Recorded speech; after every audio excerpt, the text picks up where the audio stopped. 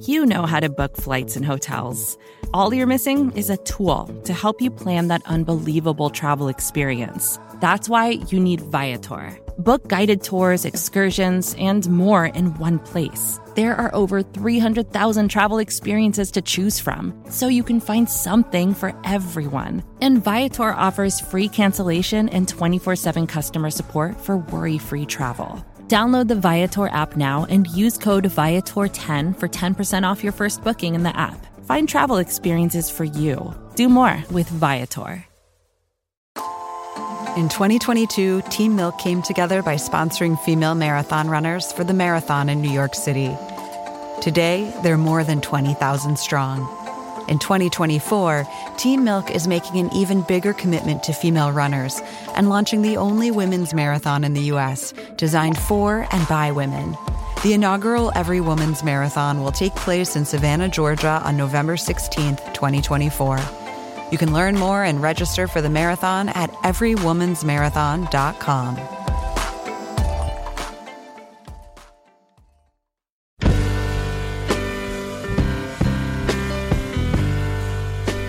Hello, welcome to the Longform Podcast.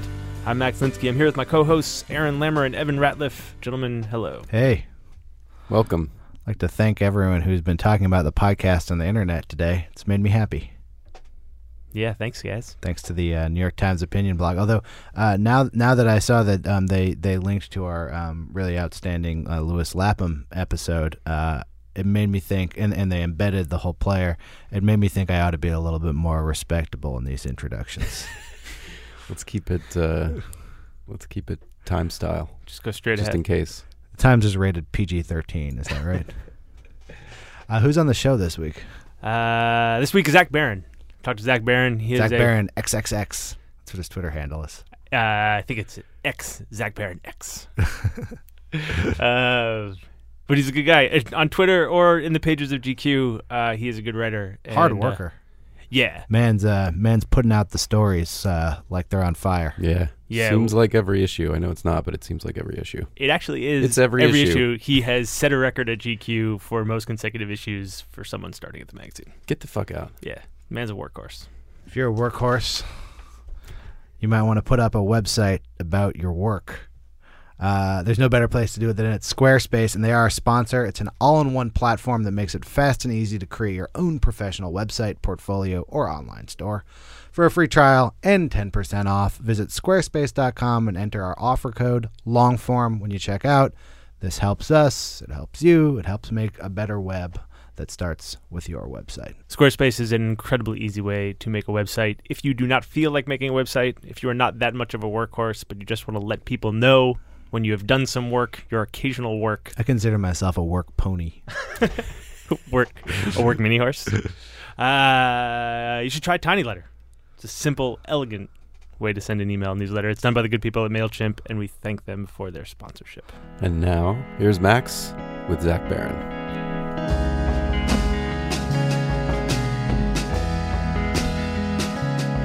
Hello, Zach Barron. Hello. Welcome to the Longform Podcast.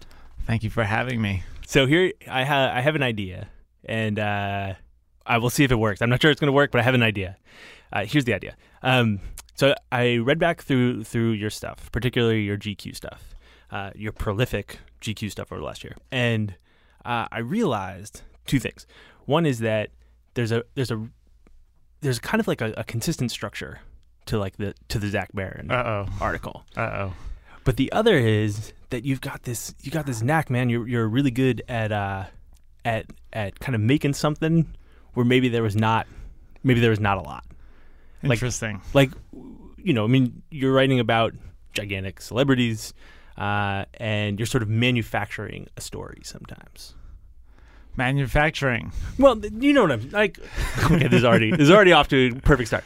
Not manufacturing. That's not a perfect word, although it kind of is, right? Like if you're going to go out and profile like Bradley Cooper, sure, or Idris Elba, sure, it's not like you're going to witness an exact event and report on it. You're going to spend some time with someone because there's a reason to spend some time with them right now, and you're hoping to make something happen. Sure, those things are definitely manufactured in a sense. Sure. And you're looking for an interesting way into a person. You're looking for a way to sort of get to something real, even if it isn't there at the exact start? Well, I feel like the celebrity profile gets a bad rap. Yeah. Sometimes even on the long form podcast. and of course there are a million reasons for that, including the fact that there are many stories where you go mini golfing with someone famous and it makes no sense. And obviously any encounter with someone sufficiently famous is incredibly negotiated and mediated. Right. You know, that said, a lot of that noise is just an excuse to spend time with a human. You know, Right. When you profile someone and you go, say, race car driving with them, or mini golfing, or you play basketball with them, or you jump out of a plane, or whatever it is you do with somebody, you know, some of that is to provide a writer with a scene and a story. You know, most of it is an excuse to spend time next to another human. Not in the format that you and I are right now, where it's two people across the table from one another being like, so. Well, here's the idea. This format that we're in right now, I actually think is pretty similar to, in a way, to what you do. Yeah. Which is like, you just walked in here. We like shot the shit for a second. It's a Friday at 7:00. Mm-hmm. I asked you how your vacation was, you know? You did, yes. And now we're going to sit down and we're going to have this conversation. And it's somewhat casual, but not totally casual, right? It's not like we're actually just at the bar or whatever. Right. And the hope is to have it both be entertaining, which is, I assume, a goal of your stories. Absolutely. But also to get somewhere kind of like interesting and real and maybe like a little uncomfortable. Yes, definitely. Uncomfortable. Yeah. And so here's the question is, how can we make this conversation in this like room that we've built in this office in Brooklyn more interesting than just two guys sitting with microphones? What would you do is my question. Whatever it is you do in that room is like actually very hard to recreate. You know, I think it's a combination of adrenaline, weeks and weeks of research, hopefully. I've done weeks and weeks of research. Yeah, I hope so. I think it's interesting. You know, obviously I've listened to the long form podcast before. You're a conversational interviewer. I actually don't think I am particularly. I think that's one of the ways that things get interesting is when you sort of leave the pretense behind that it needs to be cordial or that it needs to be two bros talking. It can be really hard to get somewhere like that, and sometimes I'll be a little bit more direct with it. Yeah, I'm pretty terrified of this getting awkward. Yeah, and I think that tolerance for awkwardness, which I have zero of in real life, is a good quality when interviewing people. Ultimately, it's like it's still two bros talking, so there's kind of nothing you can do wrong. Like I remember right before I went and interviewed Kanye West recently, and right before I did that, I was talking to a colleague of mine, Will Welch, and he was like, there's literally nothing you can say to Kanye that someone hasn't said 1,000 times worse. And we all know this, you know, and yet people walk in the room with Kanye and they're terrified. But it's like, what could you say to Kanye that would actually produce a threshold of awkwardness that would be unbearable? So you weren't terrified when you sat across from Kanye? No, I was not terrified. Where were you? Like, set the scene for us. Okay, I was in the Mercer Hotel, which he lives right around the corner from. Speaking of mediated experiences, you do not play fly on the wall with Kanye West in 2014. You're not going to, like, watch Kanye take a meeting, you know? You're not going to go mini golfing with Kanye West. That'd be a great story. Agreed. Kanye West mini golfing would probably transcend the mini golfing. I'd like to think that Kanye West sucks at mini golfing. I like to think that he probably is not very good at it, and that would be upsetting to him. And maybe there would be something interesting in that.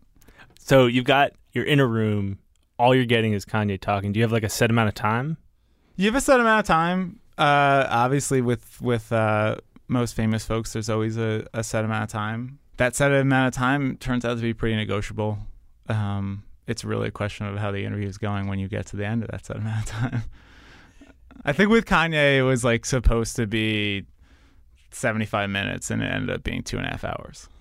Nice. You got Kanye West Is that something like you've negotiated? Has someone else negotiated that on your behalf? Are you just like a guy from GQ who's going to show up? One of the wonderful things about GQ is they employ professional people to negotiate this stuff with their sort of publicist counterparts. The writer is known after a certain point to the other camp. Right.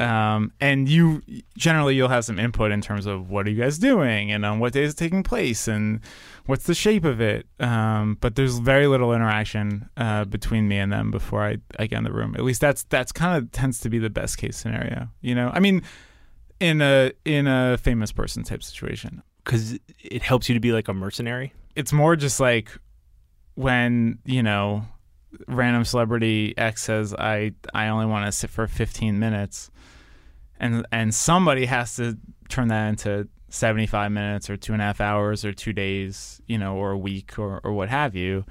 And it's generally good for everybody's goodwill if you're not the person who's doing that, or the person who's being like, no, we will not meet in a hotel lobby, or we will not meet in the conference room of your record label.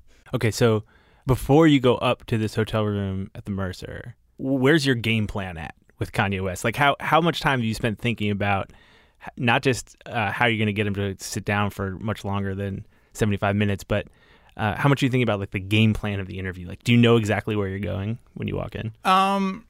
Yeah, I mean, generally I do when I interview someone. The process is sort of like you read everything and you listen to everything, or you watch everything, or everything. And then that sort of, you try to turn that into questions. I mean, generally before I interview anyone, I have basically a script that's 10 or 12 pages long that I've pretty much memorized. It's not in random order. It's in a potential order. It's like a pathway that you could see. It's like a hypothesis. It's a hypothesis. It's a guess. It's like a very educated guess, right? And that takes care of how am I going to get to this place where I ask a difficult or an awkward question, and it deals with your transitions, and it kind of gives you a narrative to check in on and make sure you're getting everything you want, But say with someone like Kanye, if you watch everything, such as every interview ever with Kanye, you know that you're not going to get a particularly linear experience. Right. So then you start thinking about, okay, what in the past has gotten good results with Kanye? What in the past has not? He's an interesting guy because he's an amazing talker. In a way, you could put anybody in that room and it would work out incredibly well. But on the other hand, he tends to steamroll everybody. He tends to talk about what he wants to talk about, and I didn't have a lot of interest in doing that. Especially in 2014, people know how Kanye feels about the fashion industry. Right. People kind of know how Kanye's opinion of himself. People know about Kanye's marriage? Do people know about Kanye and Jay-Z's relationship? Do people know about sort of the more sensitive side of, a question I asked him about walking into a sign, which was a horrible thing that happened to him. A bunch of paparazzi were sort of taking his picture to the point where he couldn't really lift his head up, and they walked into a sign, and then they made fun of him. That seemed like a very human moment. There's not a lot of human moments out there with Kanye. I kind of wanted to know how he felt about that, or a photo of him on a zip line going viral, looking sullen. It's interesting to hear you phrase that sort of as like people haven't heard him talk about this and people haven't heard him talk about that. Are you following what you think other people might be interested in, or is it what you are genuinely curious about? It's both. Kanye people have actually taken some pretty good runs at, but a lot, like I wrote a profile of Pharrell earlier this year, and Pharrell's been a famous person since the late 90s, and there's just not one good profile of Pharrell. So generally I would go into these things feeling like the good thing hasn't been done yet, and some of it's about what I'm interested in, and some of it's just about feeling like there's 17 holes here that I would love to fill. Some good shit's been done about Kanye, though. I mean, there's been pretty great interviews with Kanye. There have been, but I very much admire Johnny Carmonica's interview with him. Short of that, you start reading them in a row and they start looking pretty similar. This is no shots to anyone who's interviewed Kanye. A good friend of mine, Sean Fennessy, has interviewed Kanye like 17 times. But Sean will be the first to tell you that Kanye fell asleep in the middle of all of those interviews, you know? and that's not to say they're not good. Many of them are. Kanye was just real tired. Although that was sort of an earlier phase of his career. But Kanye is too good of a talker to have had bad interviews. You know, there's a Zane Lowe interview where he attains like true pinnacles of chest beating, free associational insanity, which is a beautiful thing to watch, you know. And there's a Sway interview where he turns up on Sway, which is interesting to sort of watch Sway try to check him in a way that I found very admirable and instructive for my own interview, because Kanye did not react well to that. So you're in that room.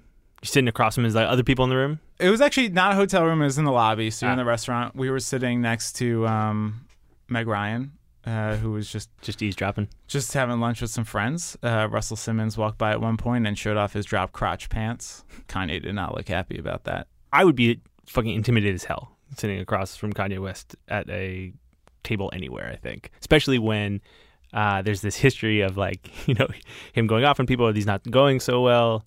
But you did not feel that way. I mean, not particularly. Because you were prepared. Because I feel prepared. Because I've thought a lot about. I've watched him in these situations. I feel like I have an idea of how to talk to him. You know, one thing I sort of realized was it wasn't that you can't challenge Kanye. It's that you have to challenge Kanye in a way that Kanye understands, which means you have to think like Kanye a little bit. Like, for instance, actually, in that interview, something that happened very early on, it was an interesting moment. It was 8 days after his wedding. He'd been back from his honeymoon. He's very tired. He was doing the thing that is a Kanye thing. It's his eye level was not, it's not eye to eye. He's looking over your shoulder. And he's kind of just talking. And you ask a question, and he kind of just keeps talking. And the stuff he was saying was stuff I heard him say before. Stuff about, Disney World or Steve Jobs. And I just cut him off in the middle of what he was saying. I asked him a different question. And he said, You're not listening. And I said, I am listening. I heard you the other 12 times you said this exact thing. And, I explained it to him. I said, and I don't say that in a hostile way. I don't say that in a gotcha kind of way. I say that in a, like, what are we here to do kind of way. Mm-hmm. And what we're here to do is move forward and do something new and not to talk about things that you've already said your piece on. That was phrased in Kanye speak. Right. You were speaking Kanye. Kanye wants to do great things. Kanye does not want to just do the same plate old thing. So there was a very nervy moment where you just cut him off. And right. An even nervier moment when you say, I've heard you say this 12 times before. But, he kind of looked at me and it was like it could go one way or another. And he said, yeah, you're right. And then all of a sudden the eye level comes down eye to eye and you're having a conversation. So the lesson there is just to name it. I think it depends completely on the person, and Kanye was someone that, like I said, I actually wouldn't challenge much. I mean, in that Sway interview, Sway challenges him and he starts screaming, you ain't got the answer, Sway, which is an amazing thing that happened. And Sway wasn't wrong to challenge him, but Kanye in that case really did feel like Sway wasn't listening because right. The question didn't reflect that. The place I chose to object was a place that I felt like Kanye would understand the objection. Wouldn't it have been like kind of great if he had gone off on you though?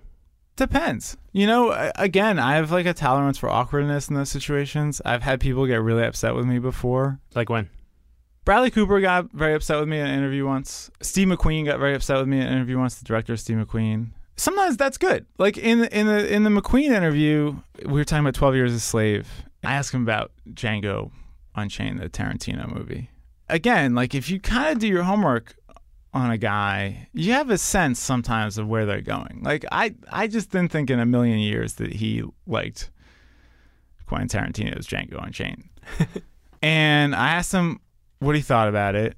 Told me a story. He said, we were shooting in New Orleans at the same time and we ran into each other, and he said to me, or I said to him, I'm just glad that we're both here doing these movies. And I said, well, that's not your opinion of the film.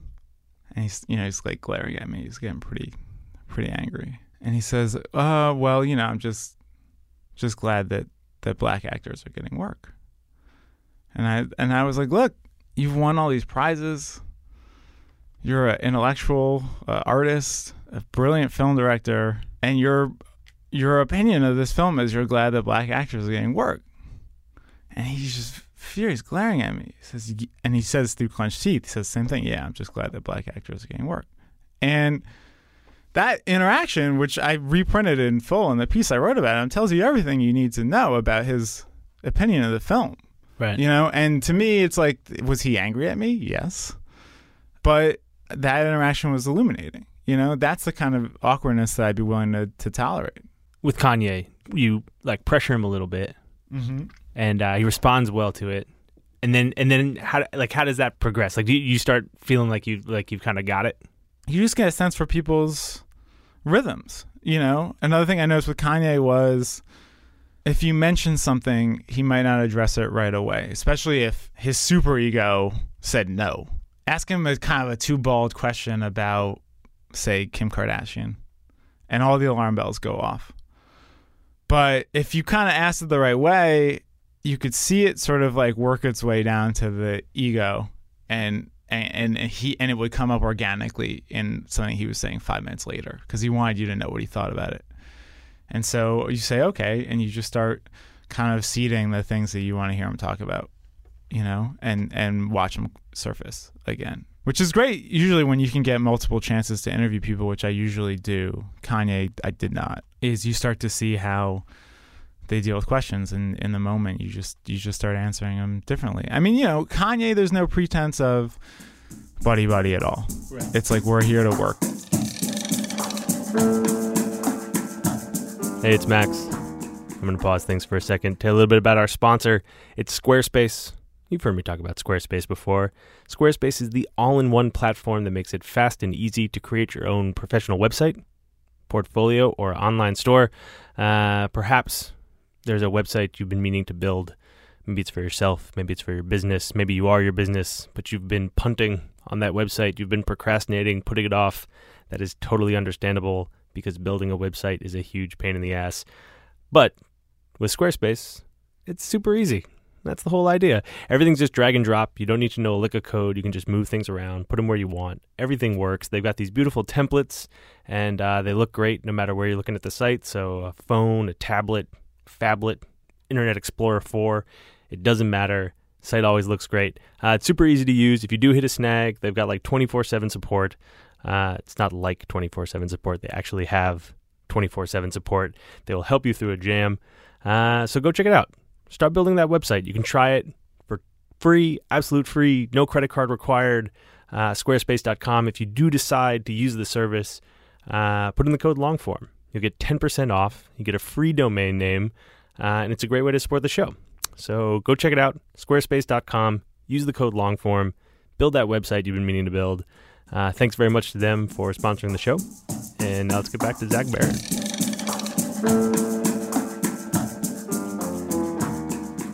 It's interesting to hear you say that thing about like multiple interviews, because it feels like one of the things that happens a lot in these pieces is like there'll be a couple of interactions, and then later on, like, 2/3 of the way down the piece, there'll be this moment where like a couple weeks later or a couple days later, we're sitting and eating Chinese food or whatever. Mm-hmm. And that's the moment where it gets a little bit more real. Like you start asking the sort of more difficult questions, or people kind of drop their guard a little bit. Sure. But with Kanye, it's basically like, that's just never going to happen. It might or it might not. But again, he's not going to be like, let's get the fuck out of the Mercer Hotel and go play some mini golf.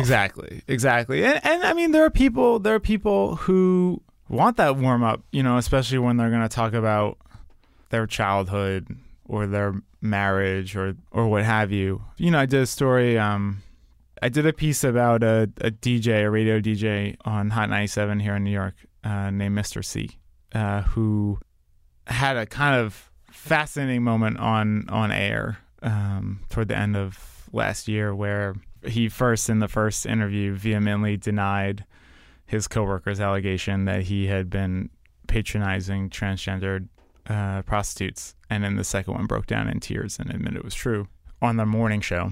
at about 7:30 in the morning, as millions of New Yorkers drove to work. Being interviewed by his boss. Being interviewed by his boss with a bunch of his coworkers around on a station that he's been DJing at for more than a decade, in a city in which he is an icon of old school hip hop masculinity. Fascinating moment. And with C, we ultimately talked about all of it. Like he would tell me exactly what happened in the car and where he'd pick people up and how that would go down. But we hung out 3 or 4 times before I asked a single question about it. Yeah. And with that, it really, you're building trust. What you're doing is, I happen to be a huge fan of his.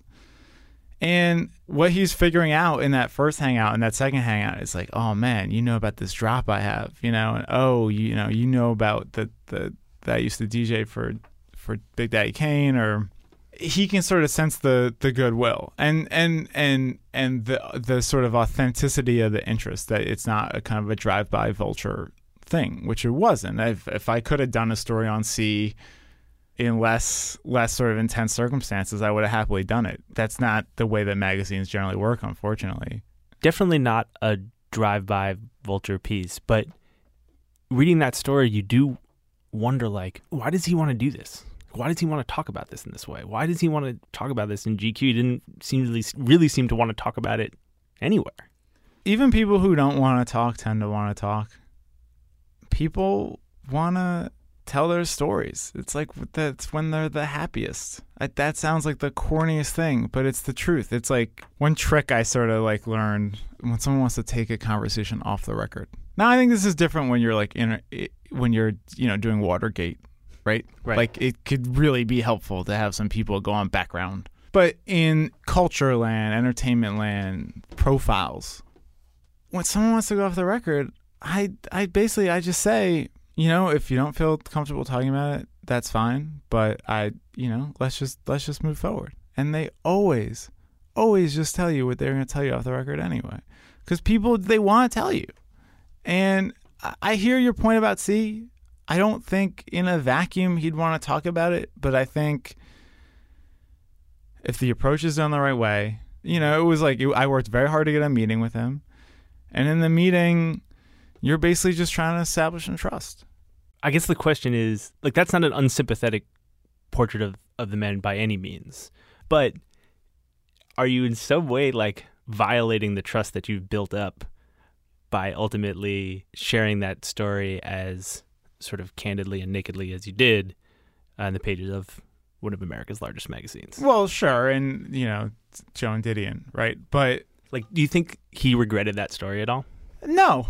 And in fact, I have a really wonderful email from him that I will treasure forever, that's in all caps and is amazing, and that I got after that. And this will sort of sound self-aggrandizing probably, but the work is empathy, especially in a story like that. It's like what you're trying to do is hear how he sees it, warts and all. I basically tried to write that story and just represent exactly the way that he experienced it and the way that he saw it, and to really see it from his perspective, to the point where, a couple of people, said, oh, that story's transphobic. And I remember writing it and being like, I think I have a better grasp on the terminology here than C does, but it's not this. I'm not the guy in the car with these people. He is. So to the extent that worldview is represented, it's his.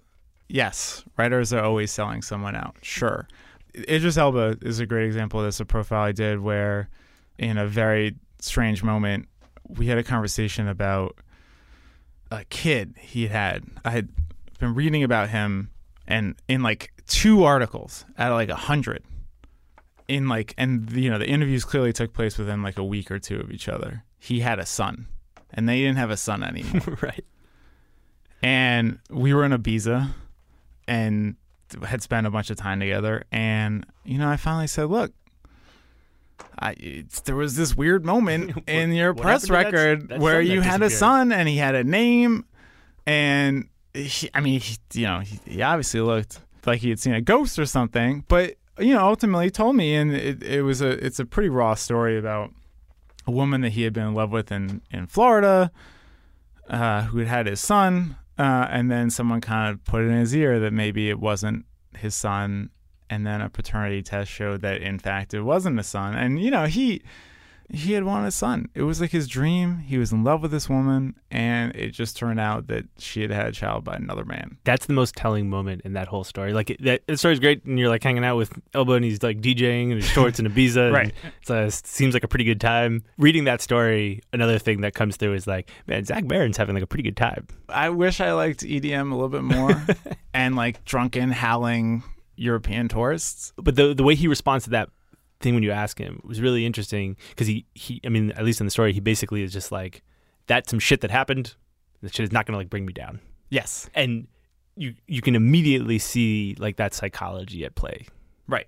You know, and also with people who are, you know, tend to be famous, it's a double betrayal, because not only are you putting a secret of theirs in the world, but they're going to get asked about that by every single person who interviews them after you. Right. You also unveiled like, the secret. Exactly. For Like everyone else. they're going to be at a junket for like Thor 2, and someone's going to be like, yo, but what about that son that you thought you had? Right. You They're going to didn't go have? for it. Right. And it's not going to be some cozy room in Ibiza with a guy that you know and you're friends with and you've sort of become comfortable with.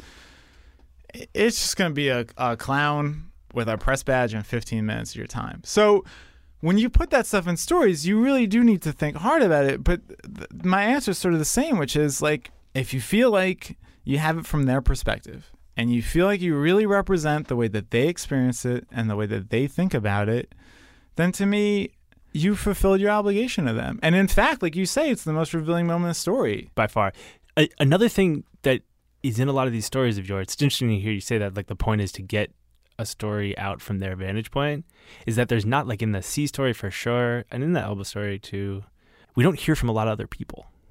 It's true. Is that by design? Yeah, I mean, and there are secondaries in that story, you know, I mean, but yeah, I mean, I think it's like the act of identifying with one human, you know, and we're not Woodward and Bernstein out here, you know, and all power to those who are, but it's like, to me, this is an act of getting to know another human. Do the stakes not feel high? No, I think they feel very high because it's somebody's life. You know, there's no stakes higher than that. That's like a human who you're putting on a page, and who you tend to be doing the kind of capstone profile of. I mean, because short of the New Yorker or something like that, and even sometimes not short of that, you know, you're getting the most time with someone. You're getting the most access to someone, especially, again, with the more famous folks. There's not a lot of people who have the power to sort of be like, yeah, like we're going to go to another country together. And we're just going to spend a bunch of time together. So you tend to be writing the story that is the most comprehensive one. And to fuck that up is to do a horrible thing to another human being. So, yeah, I mean, the stakes feel incredibly high. I think that's the other reason to circle back to something we were talking about before.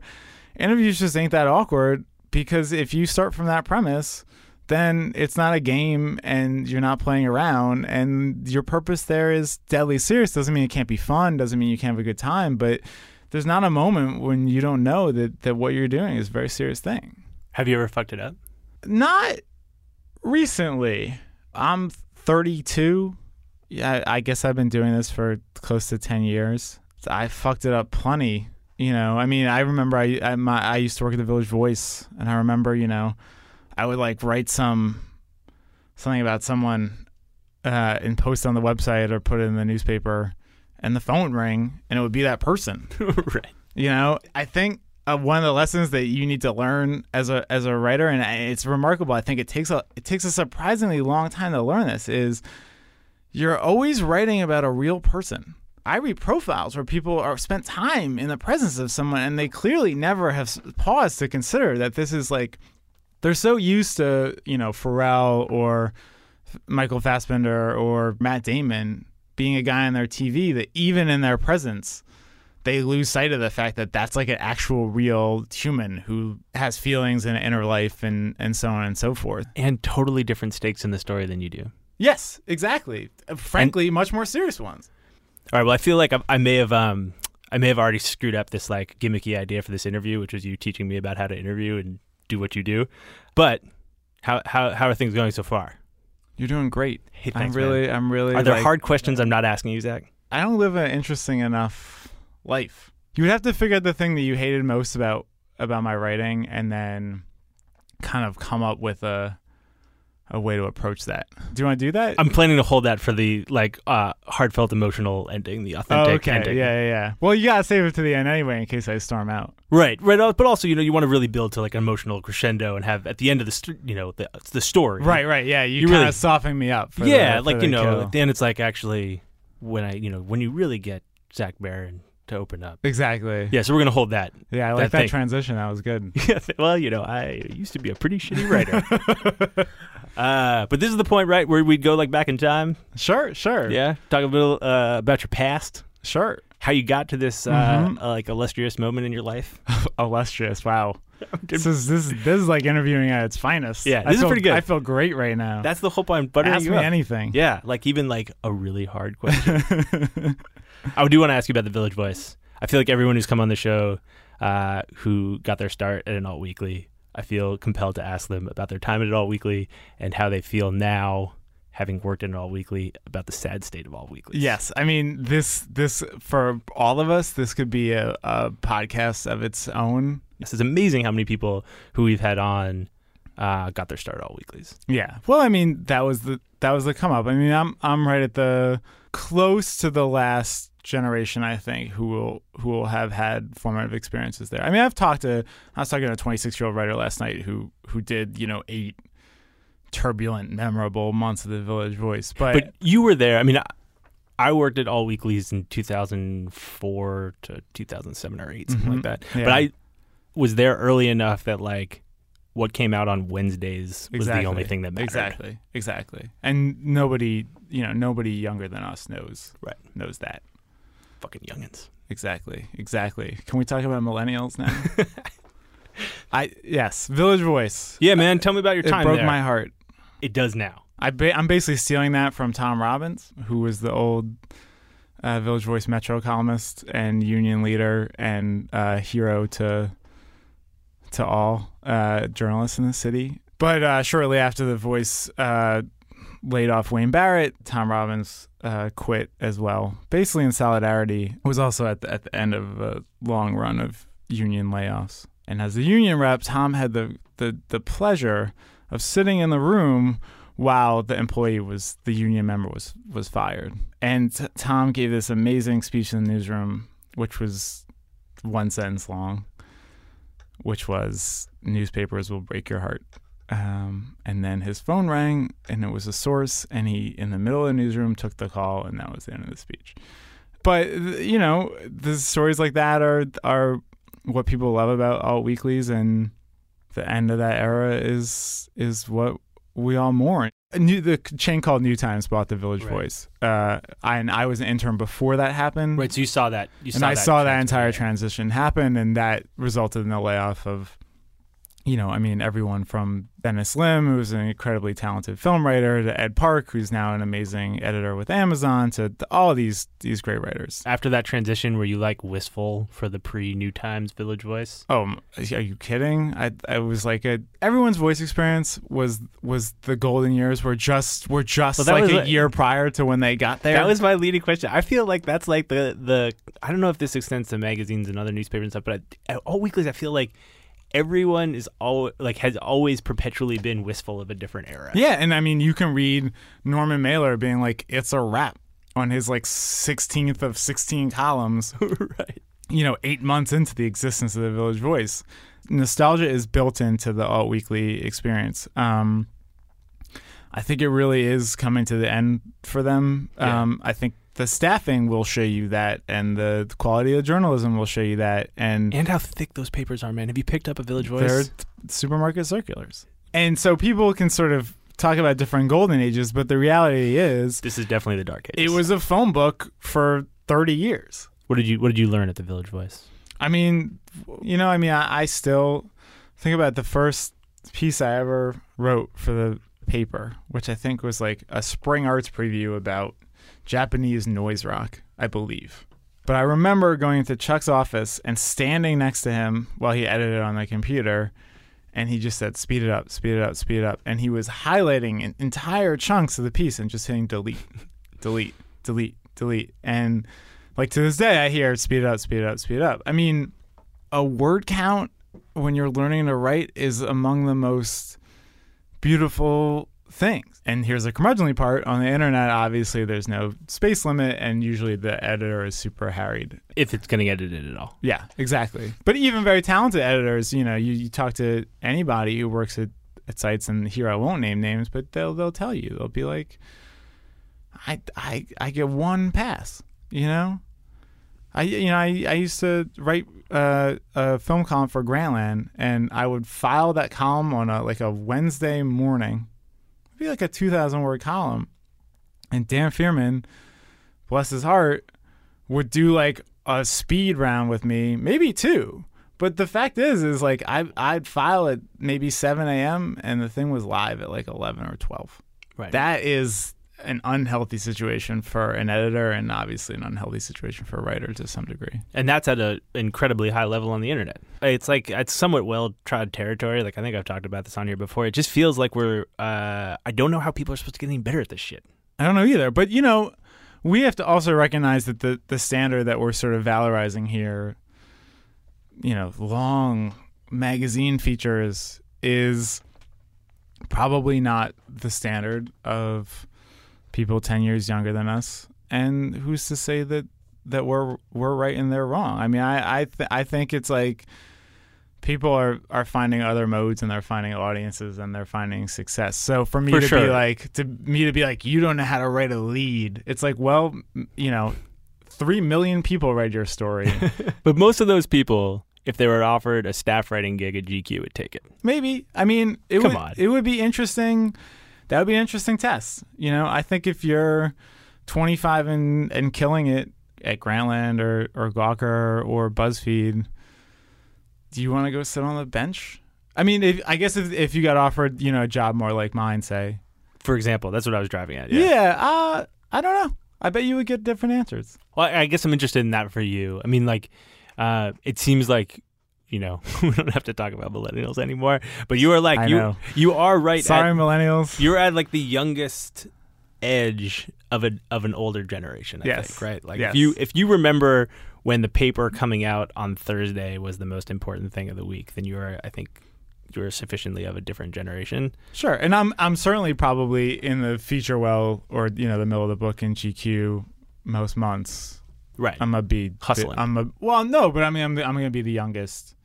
Right. Byline in there, give or take a few people. Well, I guess I wonder how you feel about that. Like, it seems to me like it's in no way about you not deserving to get there. There are very few slots like the one you have. Sure.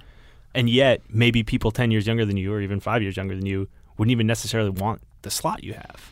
Well, I think that's what I was saying. And then I think the other thing is like, there's certainly, and this is to your point, and we really should stop talking about millennials, but it's like they're not getting the training. We're trying to get millennials listening to the podcast. Yeah, exactly. It would be hard if you were 25 and hadn't had a bunch of magazine trading to write a magazine feature that would pass muster at GQ or the Times Magazine or Esquire or Vanity Fair or what have you. But that's not why those people our hypothetical millennial would not want your job. The reason our hypothetical millennial would not want your job is because maybe GQ feels like kind of old. It does. They're like, it comes out once a month. So how do you feel about working at a place that maybe younger people feel like is kind of old and out of step?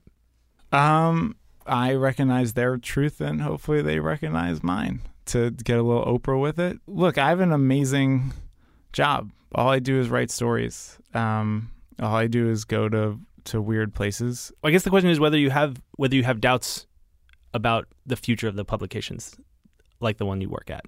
You've seen the Village Voice going from a phone book to a supermarket cereal. How do you feel about the future of GQ? I think it's probably pretty solid, and I think there's probably like reasons. Look, I'm not a particular scholar of this like business, although I would say that like I think Polo's money is gonna run out approximately never. So if you're in that spot, that's probably going to work out for you. But look, the skill set that we're talking about, that's not going away. If you can interview somebody, if you can write a story, like, I don't think we all need to have an existential crisis about this. That's not going anywhere. The economics of it are for someone smarter than me to figure out. But do I worry about GQ? No, it's like it's too good. I sometimes worry that there's no one particularly smart worrying about the economics. Well, I mean, that may be a thing, but it's like, I didn't even want to be an editor, like there's a writer path where you can be a writer or editor, and I definitely chose writer, let alone like guy who figures out the news business, Did you like literally turn down an editing job? Sure. I mean, I was at the end, I was the web editor at The Voice. I was a track I easily could have gotten on. Why not? Because ultimately I wanted to be I didn't want to have to manage other people's egos. I wanted to be the ego that someone else had to manage, which is a horrible thing to say, but it's true. It's like, I mean, especially, I feel like I invested a lot of my energy and heart and soul in The Voice, and I didn't like what happened to that publication, although there's still a lot of talented people working there. And the lesson from that was, if your name's not on it, maybe it's not for you, because that's the only thing you can control, And so I went from there to The Daily, which is Rupert Murdoch's iPad-only newspaper. It didn't exist that long, where I was a writer, and then I freelanced, and I was happy freelancing. I'm going to be honest with you. I don't know that I read anything of yours at The Daily except for your Las Vegas story. Well, that was because there was like 17 different paywalls that a person would have had to get through to read the content, except for the Vegas story, which vaulted over all of them. And the Vegas story, we should say, this is my very casual segue here. Casual segue. I am very grateful to Longform for republishing that Vegas piece, which has disappeared from the universe with the rest of the Daily archives until now. All right, I want to ask you about one more story. Mm-hmm. It's the 50 Cent story. Yes. Crux of that story is that you asked 50 Cent to become your life coach. Yes. Very personal story for you. It is. There's a lot of Zach Baron in that story. Yes. Can you tell me a little bit about that? Like, I guess what I'm interested in with that 50 Cent story is it didn't seem like it had a particular news hook.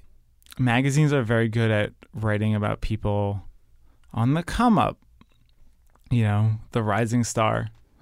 Very good about writing at people on the top, the LeBron Jameses of the world. And of course, there's like a whole magazine genre that's just like shattered country legend at the very, very bottom, in the Appalachian Hills. But a moment that magazines are not good at capturing, and that I've always sort of been fascinated with, is that like, you're not at the top, but you're probably on the downslope.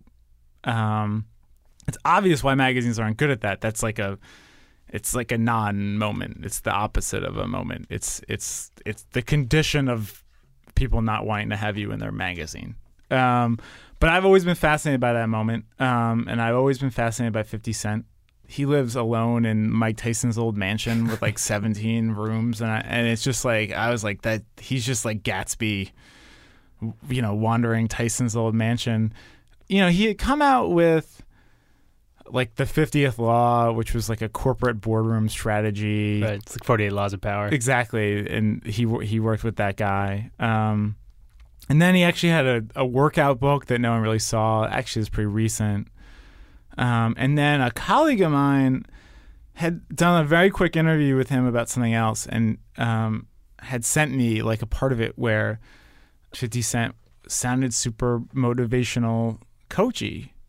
And I was like, what if what we did here was I basically called it a backdoor profile. And the notion was, you go to him for help.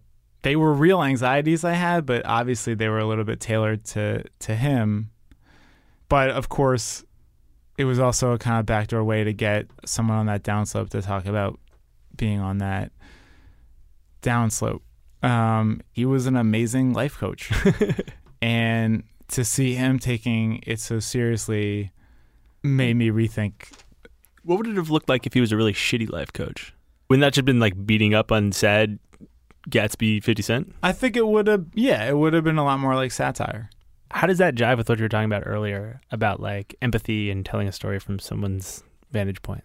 again, it's like you have to proceed with sincerity, and you have to proceed with seeing it from the other person's point of view. And the point of view that I ran into was a guy taking this very seriously in a way that I wasn't. And so I kind of adjusted on the fly. And, he said, make vision boards, told us to make vision boards, something called a joint vision board, where you and your partner make separate vision boards and then compare them. And it's actually an amazing relationship advice. It's all the stuff you have in common, and then all the things that are different. You talk about it, and one of the things that was different, it was like, I think I said in the story, it was like a CBS sitcom or something. It's just all those kids on a vision board, and I think I had one, but it was clear that there was like an asymmetry there.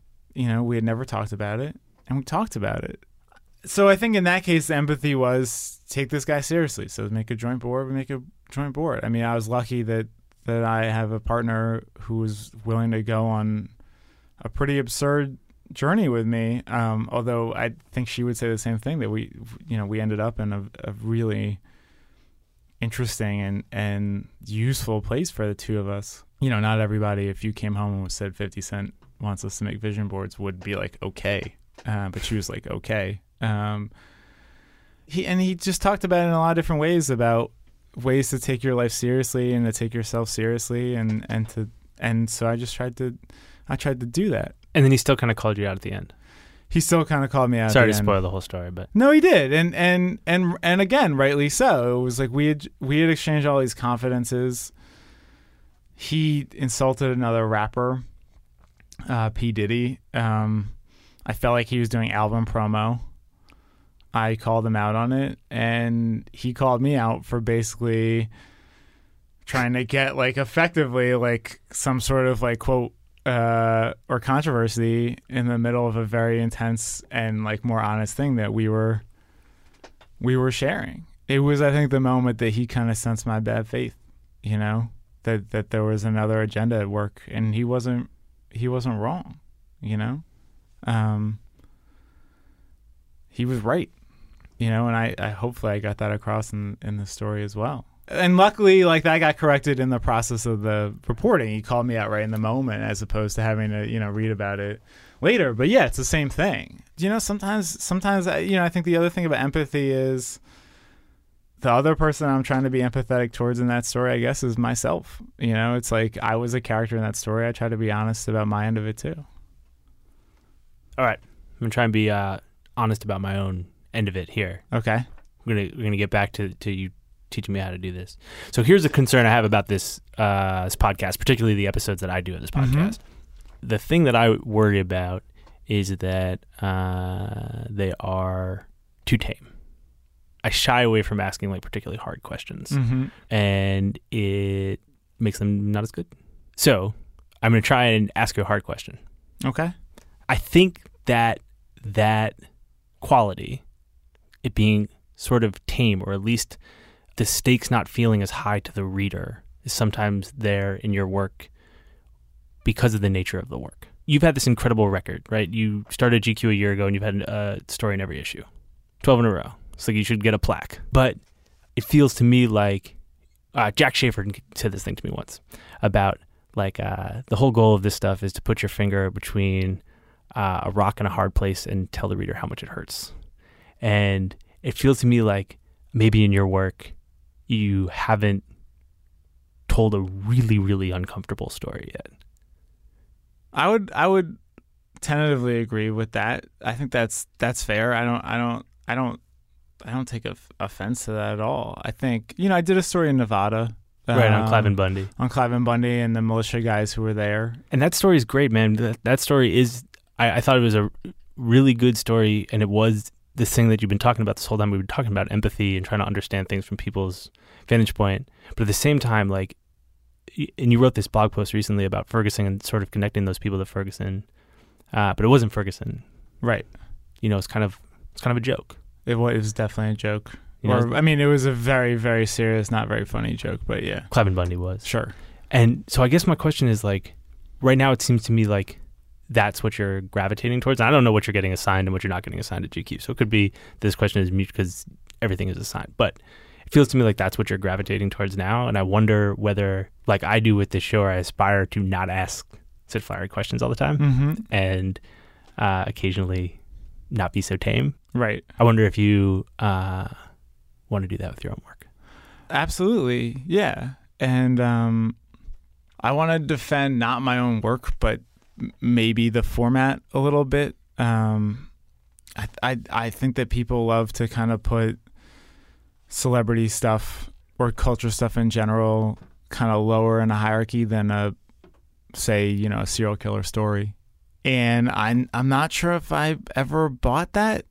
I kind of think they're all the same story, and if you crack the human, you crack the human, and if it's more than one human, you crack that, and I kind of think I've read as many sort of bad celebrity profiles as I have badly told tales of small town corruption or murder.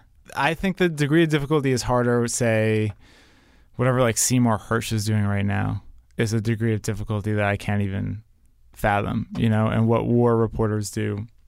But short of that, it's all really hard, and most people are not working hard enough, and a few people are. But there are stories that simply take more time. Yeah, that's on me in another way too, of like 12 stories in 12 issues is an idiotic thing to do. Those can't be stories that take too much time, otherwise you wouldn't be able to do them. Right. Some of them are leapfrogging, some of them are in progress longer. I mean, I got dumb lucky in a way, like that. There's a lot of reasons why people don't have that many stories in a row, and things get held and release dates get moved and stories take longer to report. And I just got lucky in the sense that, this one's taking longer to report. I can get on a plane and do this one right now and then return to it, which I did. There's a couple in there that were like that.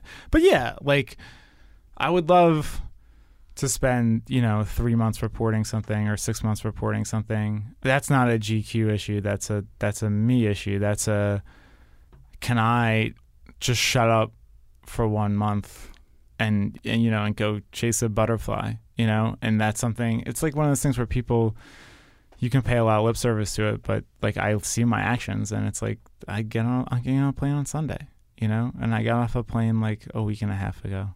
Is going after your like butterfly, is that about having some more confidence? Maybe because obviously on some level you're being confident that if you don't get like the ego reinforcement of publishing a story for 3 months, people will still like, you'll still be a worthwhile human. You're already well ahead if you only need like a dopamine hit once a month. Most people I feel like need like their Instagram hit every day. Yeah. So some of it is confidence, and some of it is just like, I go to work in an office every day. There's a lot of stories flying around. I have trouble letting them go. But yeah, like obviously people who, the David Grans of the world or what have you have learned to let go and sit in a room with, paper stacked everywhere. I guess my question is like, do you aspire to do a David Gran story? I think that my problem is there's not really a thing that I'm willing to let go of. But don't you kind of worry that if you can't give it up, you'll never do those kinds of stories? Sure. But, it's like I think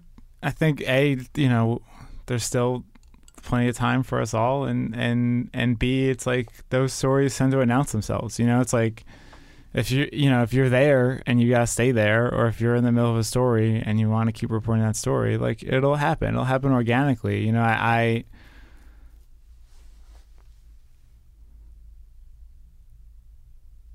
I don't fret about it too much. But yes, obviously that aspiration is there. I'm sure.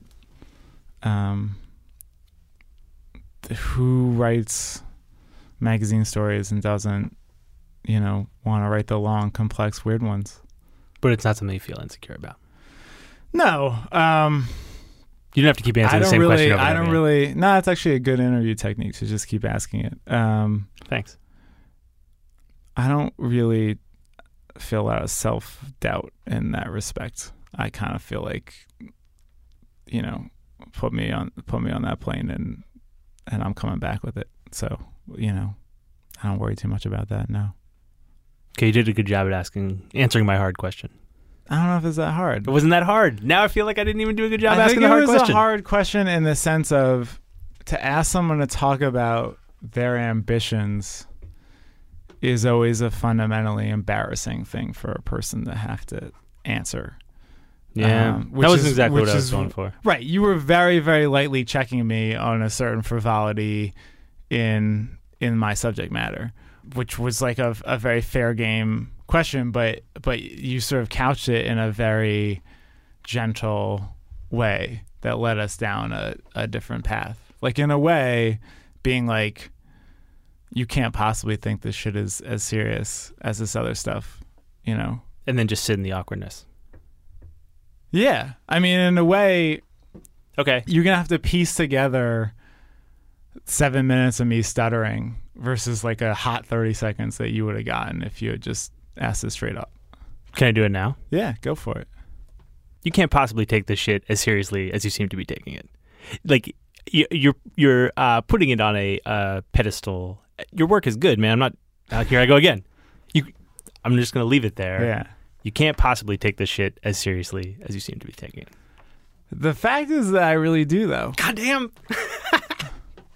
You know, I think that, whatever, we're all the heroes in our own stories, right? So it would be weird if I was like, fuck, man, I got to interview a famous person tomorrow. Like, that would be strange. I mean, maybe people have that kind of contempt. In fact, you can tell people do that. You know, you read celebrity profiles all the time where the writer seems like they're better than the subject, you know? But you know what pieces are garbage and what writers are garbage?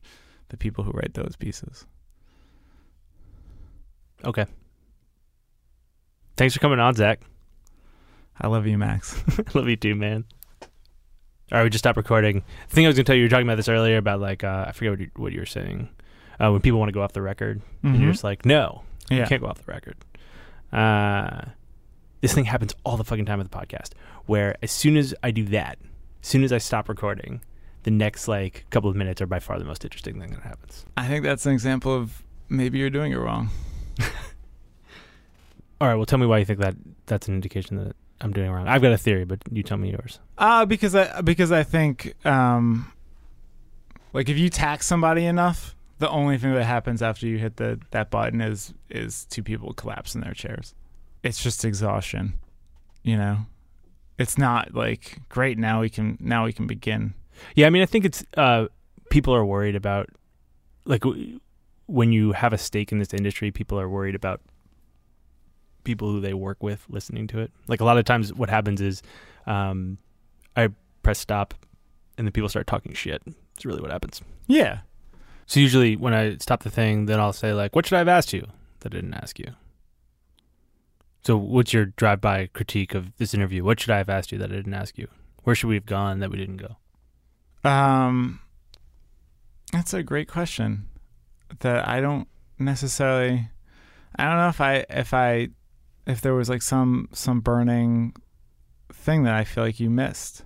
What would you have done differently? I think that, and I like this. I like listening to the podcast, but you ask long questions and you ask digressive questions and ask 6-word questions, you know, and then let the other motherfucker hang himself, you know. One thing I've learned about interviewing people is the way that you think about them is rarely the way they think about themselves. And so that's good advice. That is a thing that has been true on this show fucking over and over and over again for me. And so I think the thing that was a hard thing to learn, but that I feel like I do well now, is I try to figure out how they're thinking about themselves. And that means asking pretty minimal, kind of not weighted questions, and start to get a sense of how they talk about themselves and how they think about themselves, and then sort of start trying to get some of your ideas into that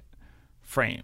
Because to get someone to sort of argue with the version of themselves that's in your head, where they're sort of correcting that record, you know, that can be sort of illuminating for you. It's like rarely illuminating for, you know, when you have to write the story at the end of it. My sense is that you feel like you're doing pretty well. Yeah, I think I am. I think I'm really fucking good at the work. Okay, now I think that's our actual ending. Okay. I liked when I said I loved you better. You can do it again. Okay. I love you, Max. I love you too, Zach. times are hard, you're afraid to pay the fee. So you find yourself somebody who can do the job for free. Thanks for listening to Longform. I'm Max Linsky. My co-hosts are Evan Ratliff and Aaron Lammer. Our editor is Jenna Weiss-Berman. Our intern this week, Destiny Johnson. Thanks to our sponsors, Squarespace and TinyLetter. Thanks very much to Zach Barron for holding my hand through that whole interview. Thanks also to Zach for giving us the full text and the incredible images from his story about Las Vegas, The Daily.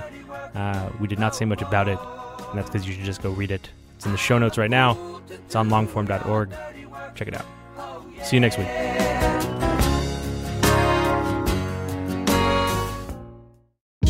Hey, this is Scott Galloway, author, professor, entrepreneur, and most importantly, host of the Prop G podcast. We got a special series running on right now called The Future of Work, where I answer all your questions on, surprise, the future of work.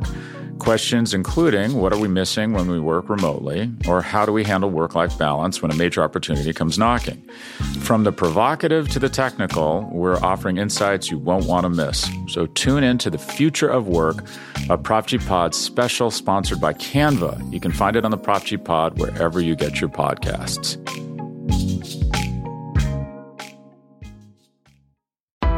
Why do you run? Why does anyone? I always thought that runners loved running, and that's not the case. Most runners hate running, but they choose to do it.